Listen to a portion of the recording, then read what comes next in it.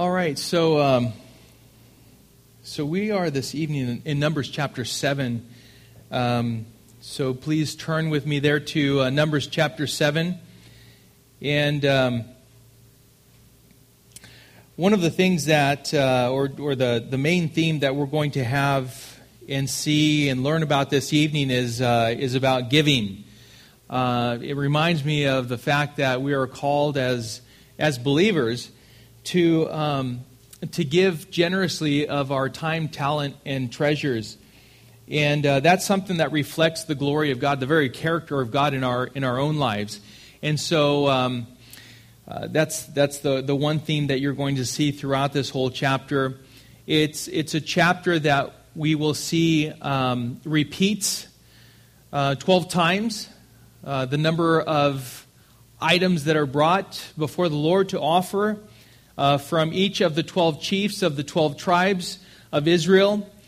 But it's all, as we know in the Bible, to be, if it's repeated, it's because it's supposed to be emphasized for us to understand, for us to learn, for us to heed, for us to listen to, and reflect in our own lives. So the title of this evening's message is To Reflect the Giver of All Good Things. So before we get into the Word, let's pause for a moment and ask for God's blessing. Father, we thank you, Lord. We thank you for your Word. We thank you that we have the opportunity to come here this evening, Lord, and just sit at your feet to continue our study of your Word. Your Word tells us that we are to be students of your Word, continuing to grow in the grace and knowledge of our Lord and Savior Jesus Christ. That your Word itself, that as we hide it in our hearts, that it keeps us from sinning ignorantly. It helps us from continuing in our sin. If we but listen to the Holy Spirit as He gives us understanding of what the content of our lives is, your Word, it lights the path. It tells us where our feet are in the direction in which we are to go in. And so this evening, Father, I pray that you would open up our understanding, that you would help us to see what you would have us to see and understand, that we would apply these truths to your glory. And so we commit this evening into your hands, Lord. We ask your blessing, and we pray this in Jesus' name. Amen. So in Acts chapter 20, verse 35, the Apostle Paul said, "In all things I have shown you that by working hard in this way we must help the weak and remember the words of the Lord Jesus, how he himself said, 'It is more blessed to give than to receive.'" The Apostle Paul, also in writing to the Corinthians in 2 Corinthians chapter 9, verses 6 and 7, said this, "The point is this, whoever sows sparingly will also reap sparingly, and whoever sows bountifully will also reap bountifully. Each one must give as he has decided in his heart, not reluctantly or under compulsion, for God loves a cheerful giver." And finally, in Proverbs chapter 11, verse 24, it is written, "One gives freely, yet grows all the richer. Another withholds what he should give, and only suffers want." Again, we're going to talk about the generosity of God, first and foremost, and how it is that it should reflect in our individual lives. And us as a body, as the body of Christ, it should reflect that within the corporate body that we have here, the local church that we call Refuge. It's normal for a person to ask for, to want, to even desire things for themselves, especially when we're younger. We know, especially if we have teenagers in the house, how it is that, a lot of things are kind of about the person, right? It all centers around that person. And a lot of times they're asking for themselves. Now, that's not to say that you won't find a generous young person, but those are rare to find. You see, generosity isn't something that is innate, something that is naturally placed within us. It's something that we learn, especially as we grow in Christ. We are hardly inclined to be givers, but sometimes we are givers some more than others. As a Christian, though, we are called to be generous, but it is something that we again grow in as we learn how lavish and faithful God is toward us. It's when we realize that it is indeed more blessed to give than to receive that we begin to live lives that are investing in one place. And it's not this one. It's in the kingdom of heaven, to God's eternal glory.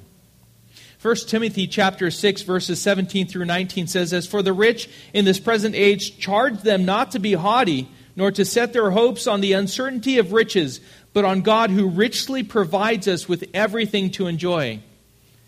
They are to do good, to be rich in good works, to be generous and ready to share, thus storing up treasure for themselves as a good foundation for the future, so that they may take hold of that which is truly life." A lot of people are searching for life, how to live life to its fullest.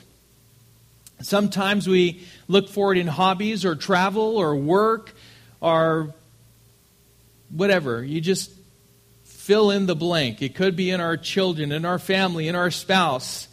And we come to find out and realize that it's not in possessions, it's not in money, it's not in anything that we can achieve here on earth, but rather it's to be rich in Christ and to truly be generous with everything that God has entrusted to us as stewards.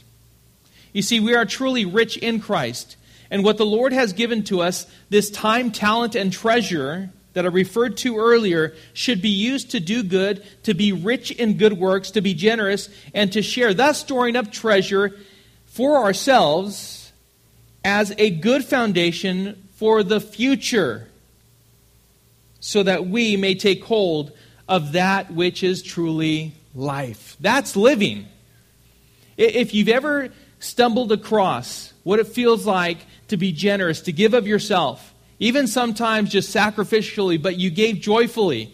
Why? Because as you gave, you realize that's where living is. You don't receive so you can hoard it, but you receive so that you may use it to God's glory, to bless others, to bless God.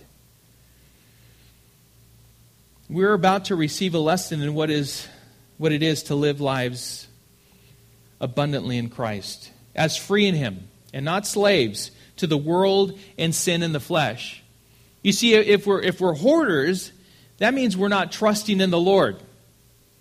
Everything we take, we receive, and we just store it away. We put it away, and we soon find out that it goes somehow.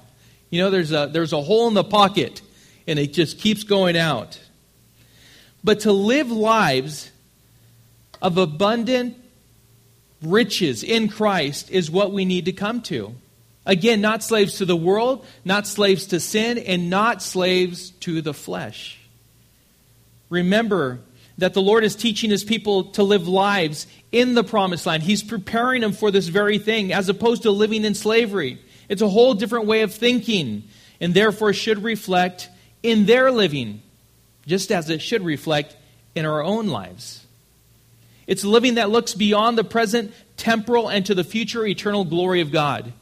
Oh, how different life is when you look beyond what is now, what is temporal, what is temporary, what is like a breath or a mist that is sprayed out in one of those spray bottles. Have you ever seen it? You spray it and it's here one moment, gone the next. It's like, wow, where'd it go, right? The Bible describes our lives that way. But when we look beyond this life, that's when we're truly living in Christ. So with that in mind, let's go into this chapter. Last week we learned about the Nazirite vow and Aaron's blessing at the end of chapter 6. And now, at the beginning of chapter 7, we see that there is this consecration, this offering that comes before the Lord. And again, like I said, it's done 12 times with this initial offering of giving. It's for the Levitical priesthood. And it's a pretty practical giving to them and to their use, and for their use. All right, chapter 7, verse 1. On the day when Moses had finished setting up the tabernacle and had anointed and consecrated it with all its furnishings and had anointed and consecrated the altar with all its utensils, the chiefs of Israel, heads of their fathers' houses, who were the chiefs of the tribes, who were over those who were listed, approached and brought their offerings before the Lord. 6 wagons and 12 oxen, a wagon for every 2 of the chiefs, and for each one an ox. They brought them before the tabernacle. Then the Lord said to Moses, "Accept these from them, that they may be used in the service of the tent of meeting, and give them to the Levites, to each man according to a service." So Moses took the wagons and the oxen and gave them to the Levites. 2 wagons and 4 oxen he gave to the sons of Gershon according to their service, and 4 wagons and 8 oxen he gave to the sons of Merari according to their service, under the direction of Ithamar, the son of Aaron the priest. But to the sons of Kohath he gave none, because they were charged with the service of the holy things that had to be carried on the shoulder. Let's stop there for a moment. These are tribal offerings. They bring them before the Lord. The Lord speaks to Moses. Moses hears from the Lord, and therefore he distributes accordingly, just as the Lord had prescribed or commanded Moses to do. The assigned leaders of each tribe came together. And what we need to, again, take into account and note is that they came before the Lord. Always with our offering, we should come before the Lord. No matter if we're giving to the need of a person, individually, we're giving of our time, talent, or treasure, it doesn't matter. Giving an offering, giving our tithe. We need to always remember that we're offering these offerings before the Lord. And this is what they were doing. They were coming before the Lord to offer their offerings before the Lord and to the Lord. These offerings were brought. 6 wagons, or 6 carts, and 12 oxen. This happened on the day Moses had finished anointing and consecrating all that the Lord had commanded him to anoint and consecrate. That is, set aside for the specific and exclusive use of the Lord. The tabernacle and its furnishings, and also all of its utensils and everything that went along with these items. By the way, what we're seeing here is no small offering. It was brought and offered before the Lord and to the Lord. Kind of a little note with that, though, is that as these offerings were made before the Lord, if you keep that kind of a perspective, if you keep that in mind and in your heart, then what happens beyond that giving is really up to that person or people and the Lord. Sometimes we want to dictate where it goes and what we do, right? And like, for instance, and I'll just use this as an example. Please pray. Please pray for the leadership of this church, that we would have wisdom and discernment in how to appropriately handle, manage, and apply the tithes and offerings that belong to God. But please also allow us to seek the Lord in doing so. Now, I make this statement from time to time. In the board and the leadership of this church, that is the elders. We have Stephen Fraser, and we have Charlie Sample. And we also have our deacon, which is in the back here, Randy. Now, at any time, if it's appropriate, and you wish to see the books, you are free to do so. We are completely transparent in that respect. That way you know, okay, if you feel, that you really definitely have a need to see it, you may do so. There's nothing there that's being hidden. And again, I pray that the Lord is giving us wisdom on how to apply each and every penny that is given for the glory of God here. These were no small offerings, just as what you offer is no small offering. These were not small sacrifices. But both of these, Whether it be sacrifices or an offering, either way, it should be a sacrifice unto the Lord. It was brought and offered before the Lord and to the Lord. But these, what we have before us, these oxen and these wagons, were offered to be used by the priests for the work of the tabernacle. Very practical. Wasn't for sacrifices on the altar. They were to be used. And these wagons weren't to be given so that they could sell them or anything like that. They were to be used. And the Lord used them. Verses 4 through 9 lays out how it is that the Lord distributes the offering for use. Moses again was directed by the Lord to receive the offerings and distribute them for use by the Levites in the work of the tabernacle. 2 wagons and 4 oxen for the sons of Gershon. 4 wagons and 8 oxen for the sons of Merari. And for the sons of Kohath, 0. Nothing. That's how the Lord distributed what was given to them for their use. The sons of Gershon were assigned to transport the curtains, coverings, and screen, as well as the hangings of the court and the screen for the entrance. This is covered, and we went over this a few weeks ago in Numbers chapter 4, verses 25 and 26. This required, according to the Lord, 2 wagons and 4 oxen. Therefore, that is what God gave them. The sons of Merari, they were tasked with transporting the frames, bars, pillars, bases, pegs, cords, and all of the equipment that went with them and their accessories. This required, according to the Lord, 4 wagons and 8 oxen. Therefore, that is what God gave them. That was covered, by the way, in Numbers chapter 4, verses 31 and 32.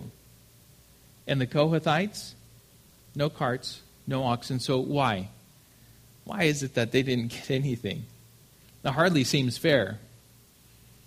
Perhaps it was so that they wouldn't be tempted to place the most holy things on a wagon, on a cart.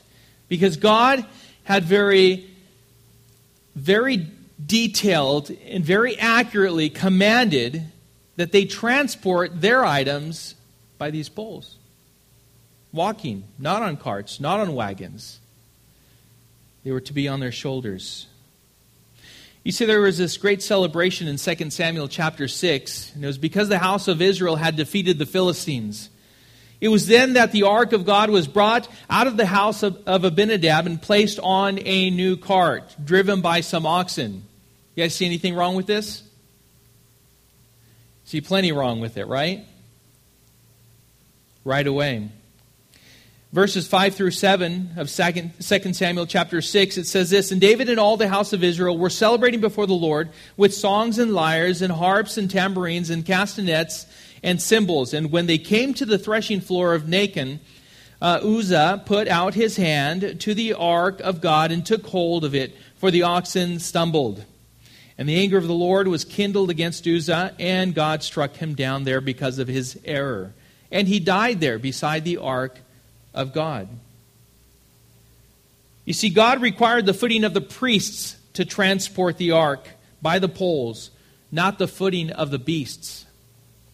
God forbade the priests from touching the ark. It was very clear. Clear instructions. Do not touch the holy ark. Do not touch. There are certain items that they were not to touch whatsoever. Remember, it was for the sons of Aaron to prepare these things for travel, for transport. And once they were all wrapped up, and once the poles were through and they were ready to be transported, that's when the Levites were to come. Pick them up by the poles and take them. They weren't to touch them. The error was in moving with the wagon, number 1. Number 2, the error was reaching out to touch the holy thing. It shouldn't have been done. God gave specific orders and gave the Kohathites exactly what they needed to carry those orders out. No need for a wagon. No need for oxen. So, the others had plenty of heavy stuff to lift and carry and transport. They're the ones that get the wagons. You see, we need to be careful what we ask for. Because if you're receiving more, then it's because God is preparing you for a specific work that requires more.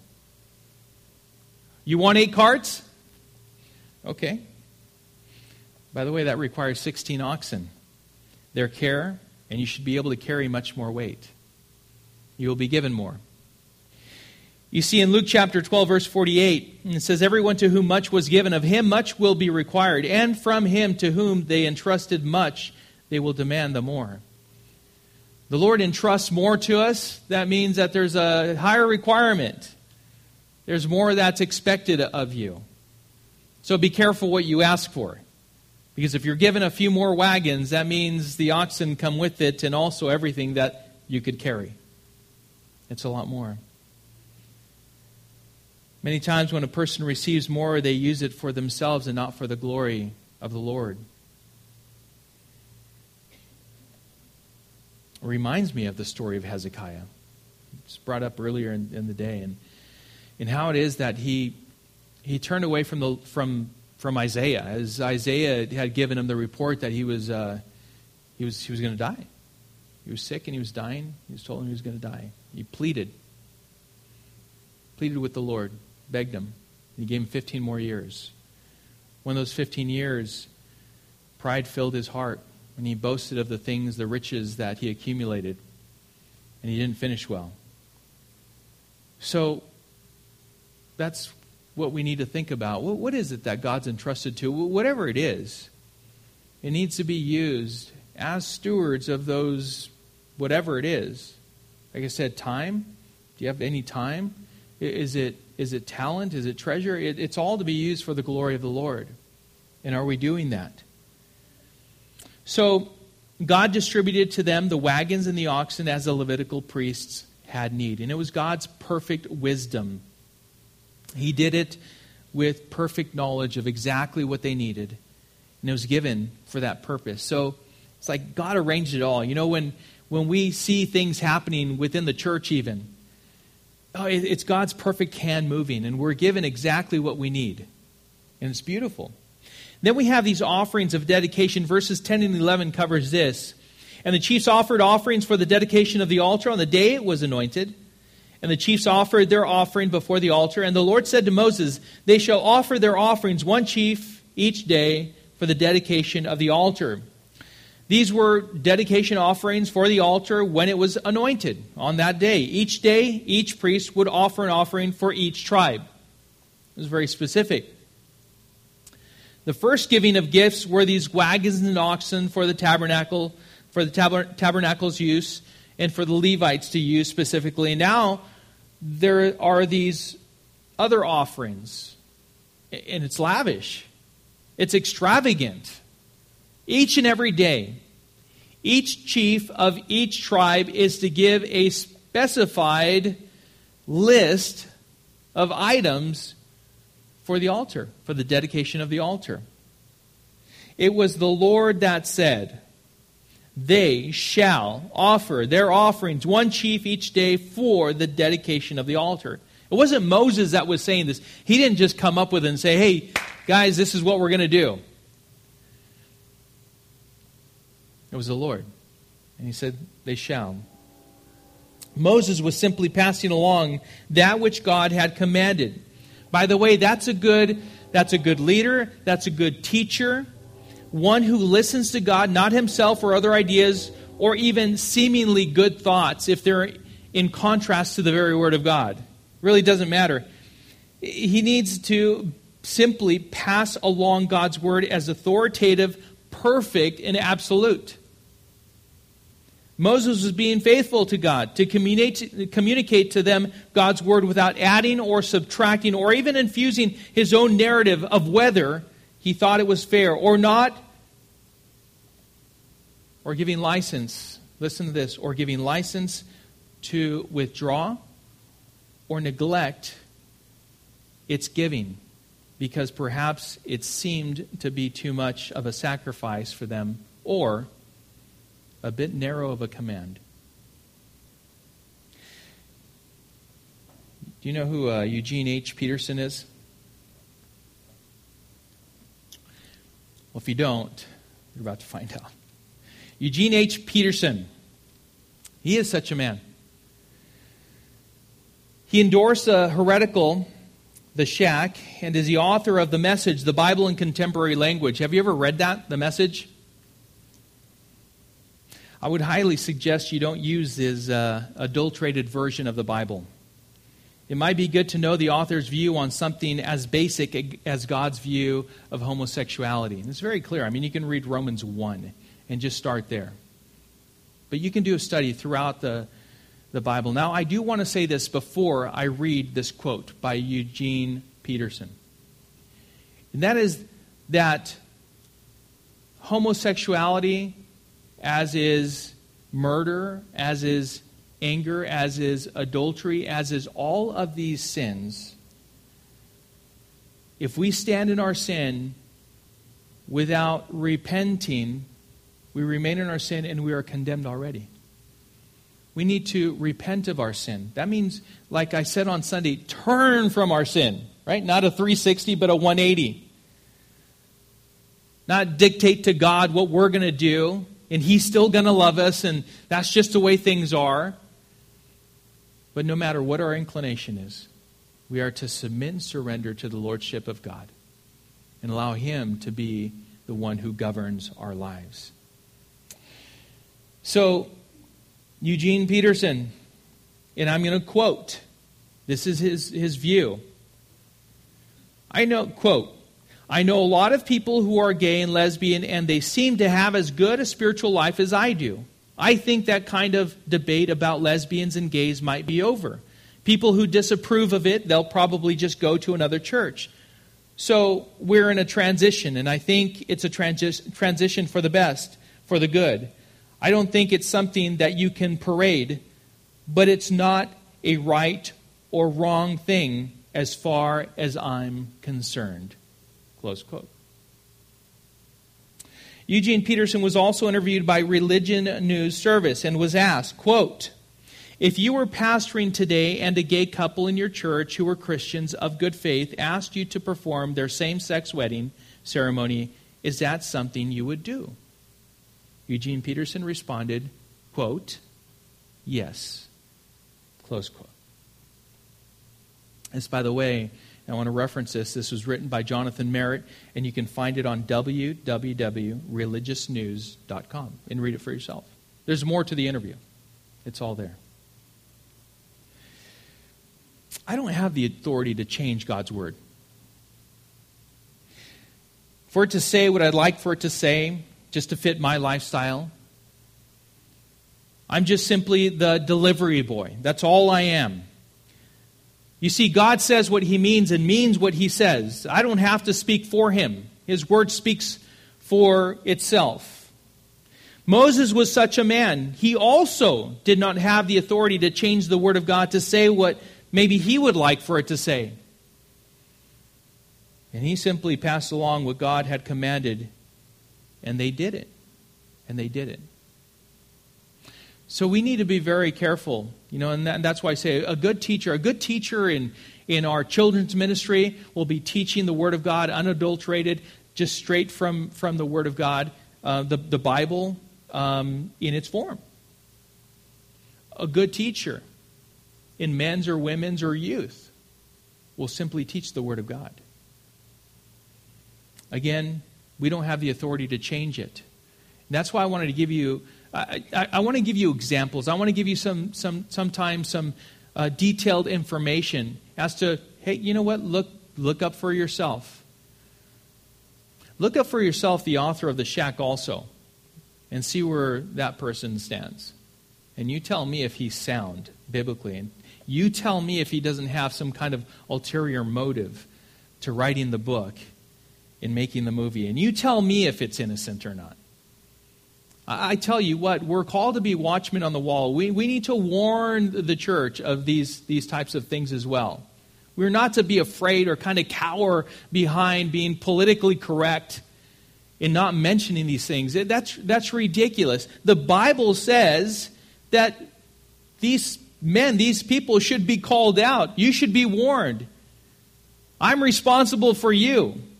And if I'm not warning you, then I am falling short of fulfilling what God has commanded for me to fulfill. Moses just passed along God's word. That's what he did. And then we're going to read through. It's repetitious, so I'm not going to read every single one. I'm going to read the names. I'm going to read the first one in detail. But every single one after that is the same. The same sacrifice, the same dedicated, the same offering was done 12 times from the 12 chiefs of the 12 tribes of Israel. So beginning in verse 12, it says, "He who offered his offering the first day was Nahshon, the son of Amminadab of the tribe of Judah. And his offering was 1 silver plate whose weight was 130 shekels, 1 silver basin of 70 shekels, according to the shekel of the sanctuary, both of them full of fine flour mixed with oil for a grain offering, 1 golden dish of 10 shekels full of incense, 1 bull from the herd, 1 ram, 1 male lamb a year old for a burnt offering, 1 male goat for a sin offering, and for the sacrifice of peace offerings, 2 oxen, 5 rams, 5 male goats, and 5 male lambs a year old. This was the offering of Nahshon, the son of Amminadab." And then we go on from there. Verse 18, "On the second day, Nathanael, the son of Zuar, the chief of Issachar, made an offering. He offered for his offering," and it goes on the same thing, the same exact thing. We go to verse 24. "On the third day, Eliab, the son of Helon, the chief of the people of Zebulun, his offering was exactly the same. The very same thing." Verse 30. "On the fourth day, Eliezer, the son of Sheduer, the chief of the people of Reuben, his offering was same thing."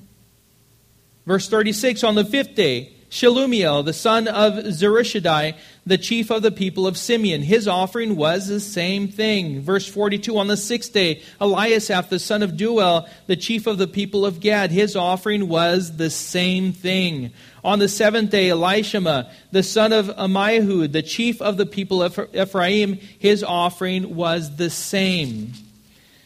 Verse 54, "On the eighth day, Gamaliel, the son of Pedazur, the chief of the people of Manasseh, his offering was exactly the same thing." Verse 60, "On the ninth day, Abidan, the son of Gideoni, the chief of the people of Benjamin, his offering was exactly the same." Verse 66, "On the 10th day, Ahiezer, the son of Ammishaddai, the chief of the people of Dan, his offering was the same."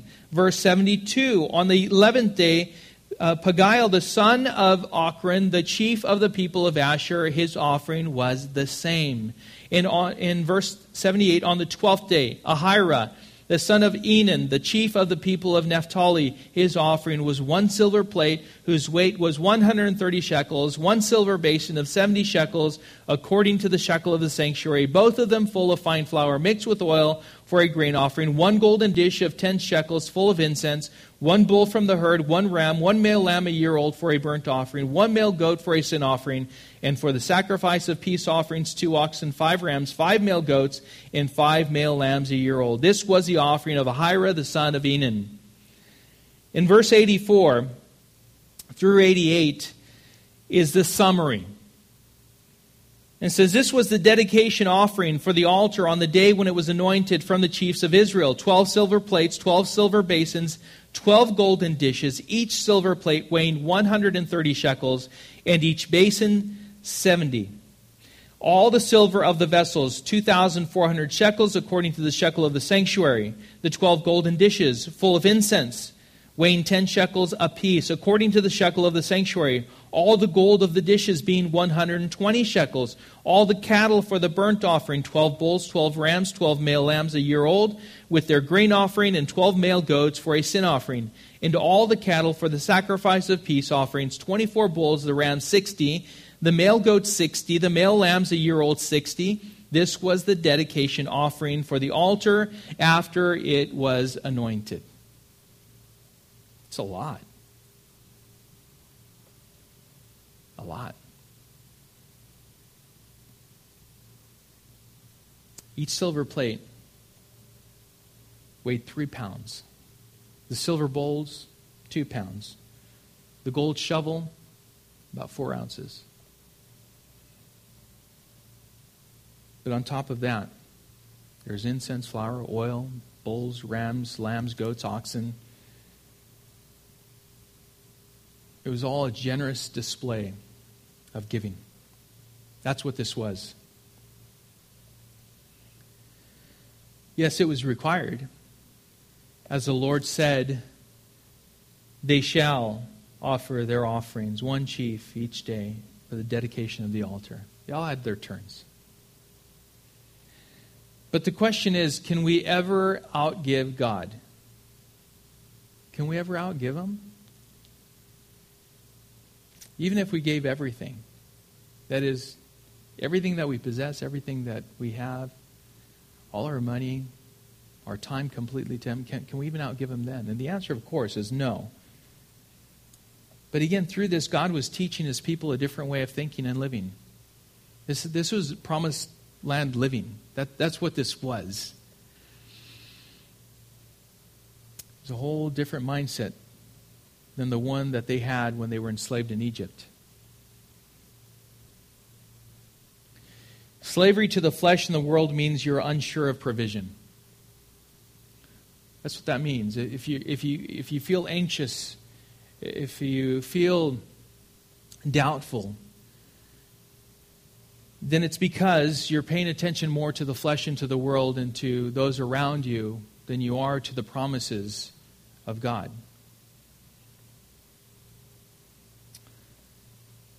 But when you come to know Jesus Christ as Lord and Savior, then you come to trust in God, who promises to meet all of your needs.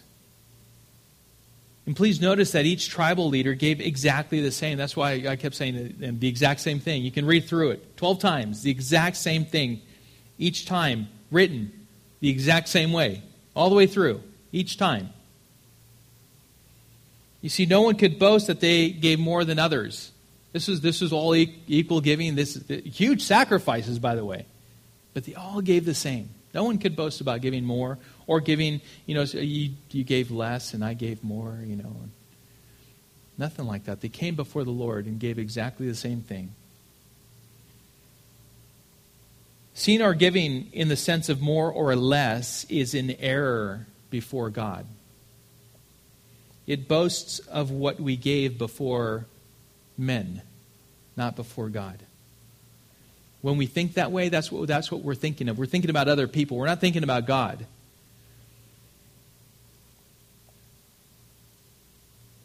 You see, it was repeated over and over, right? Was it a waste of God's word to repeat this? The same exact offering for each of the 12 tribes? And of course the answer is no, because repetition is, as I said at the very beginning, God's way of emphasizing something of great importance. Each tribe gave. No one was exempt, and they all gave the same. Remember that God receives all offerings that we make. God receives just as He received all the offerings, all of them, that they gave. He received them all. And He receives them from us when we give with the right heart before Him. You remember the widow and the 2 mites? I think that's a great example. In fact, Jesus used that as a lesson for His disciples. He brought him over, he called him over and said, "Hey, I want to tell you about something that I just observed." And He gave him this lesson about giving. All the rest gave out of their abundance. This one woman, she gave 2 mites, she gave everything she had. And you can be sure that she wasn't boasting about it. That's why I say, to think of our giving as being more or less than someone else is to not be thinking about your giving correctly. To be generous before the Lord. Because the little widow with 2 mites could be out giving you. That's because she has the right heart. 2 Corinthians again 9:7 says each one must give as he has decided in his heart, not reluctantly or under compulsion, for God loves a cheerful giver. again, that's when we realize what it is to give, that it truly is more blessed to give than to receive. That we're willing, not only willing, but we do so cheerfully, knowing that what I'm doing, what I'm giving, whether it be of myself, of my time, or my treasure, that is the finances that we have, it's all to God's glory. Why? Because our offering comes before Him. That's why. A cheerful giver, fully knowing that our giving, our generosity is before God and to His glory, and trusting that He will continue to provide as we have need. Do we trust Him for that? And then verse 89.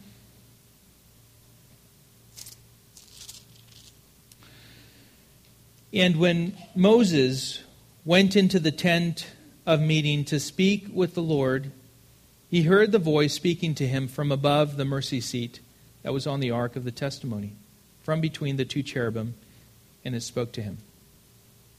Now, Moses continues to speak, or the Lord continues to speak to Moses from that very place that He had designated that He would speak to Moses from.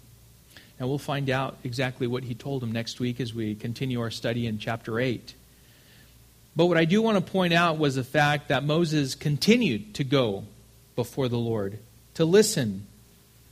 And then he'd come back out and he'd speak to the children of Israel and tell them exactly what God said.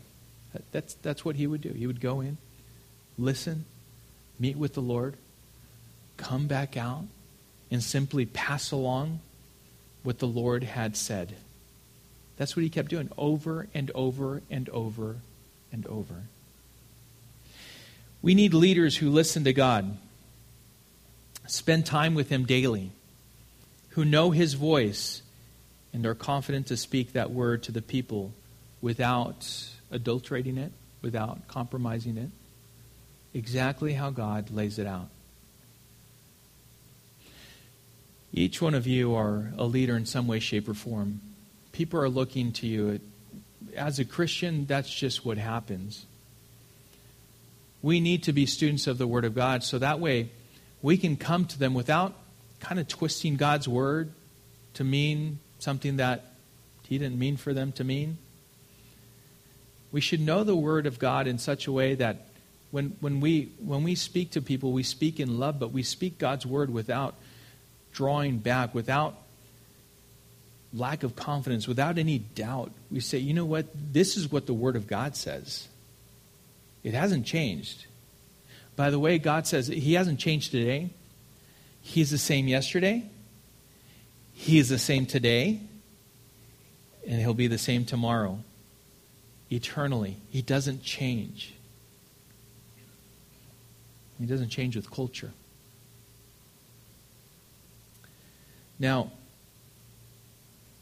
in Christ, God has given us everything. Everything. Where does it say that? Well, 2 Peter chapter 1, verse 3.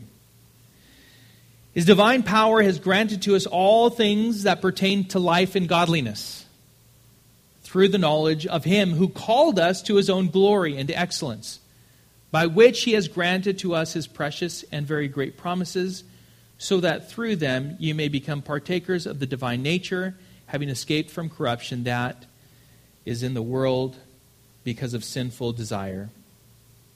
By the way, that's 2 Peter chapter 1, verses, I think, 3 through 5. But it started out with verse 3. And it's with that, and it's with this that perhaps we would have a better understanding when Jesus spoke these words in Matthew chapter 6, verse 33. And we know them very well. But seek first the kingdom of God and His righteousness, and all these things will be added unto you. What are we seeking? For whose glory? And are we seeking those things which are according to the will of God? To further His kingdom, to bring Him glory, to bring Him honor, all for Him?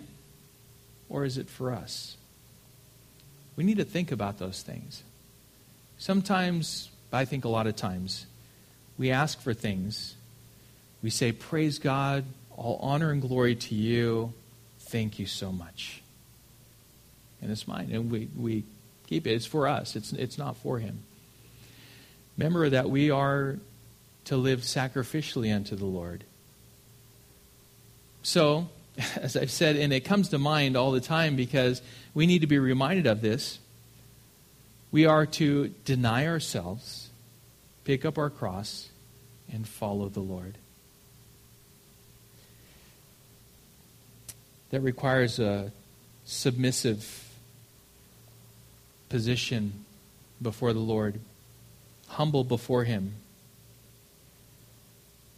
So what things? What things will be added to us if we seek first the kingdom of God and his righteousness? Well, everything that is necessary to bring him glory and bless you in all things eternal.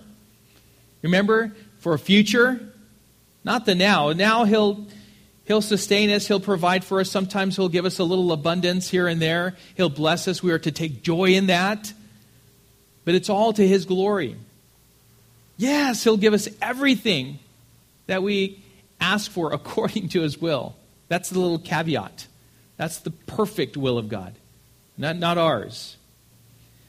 With what we've been given, we are to be generous in our giving. That is, again, of our time, talent, and treasure, all to the glory of God.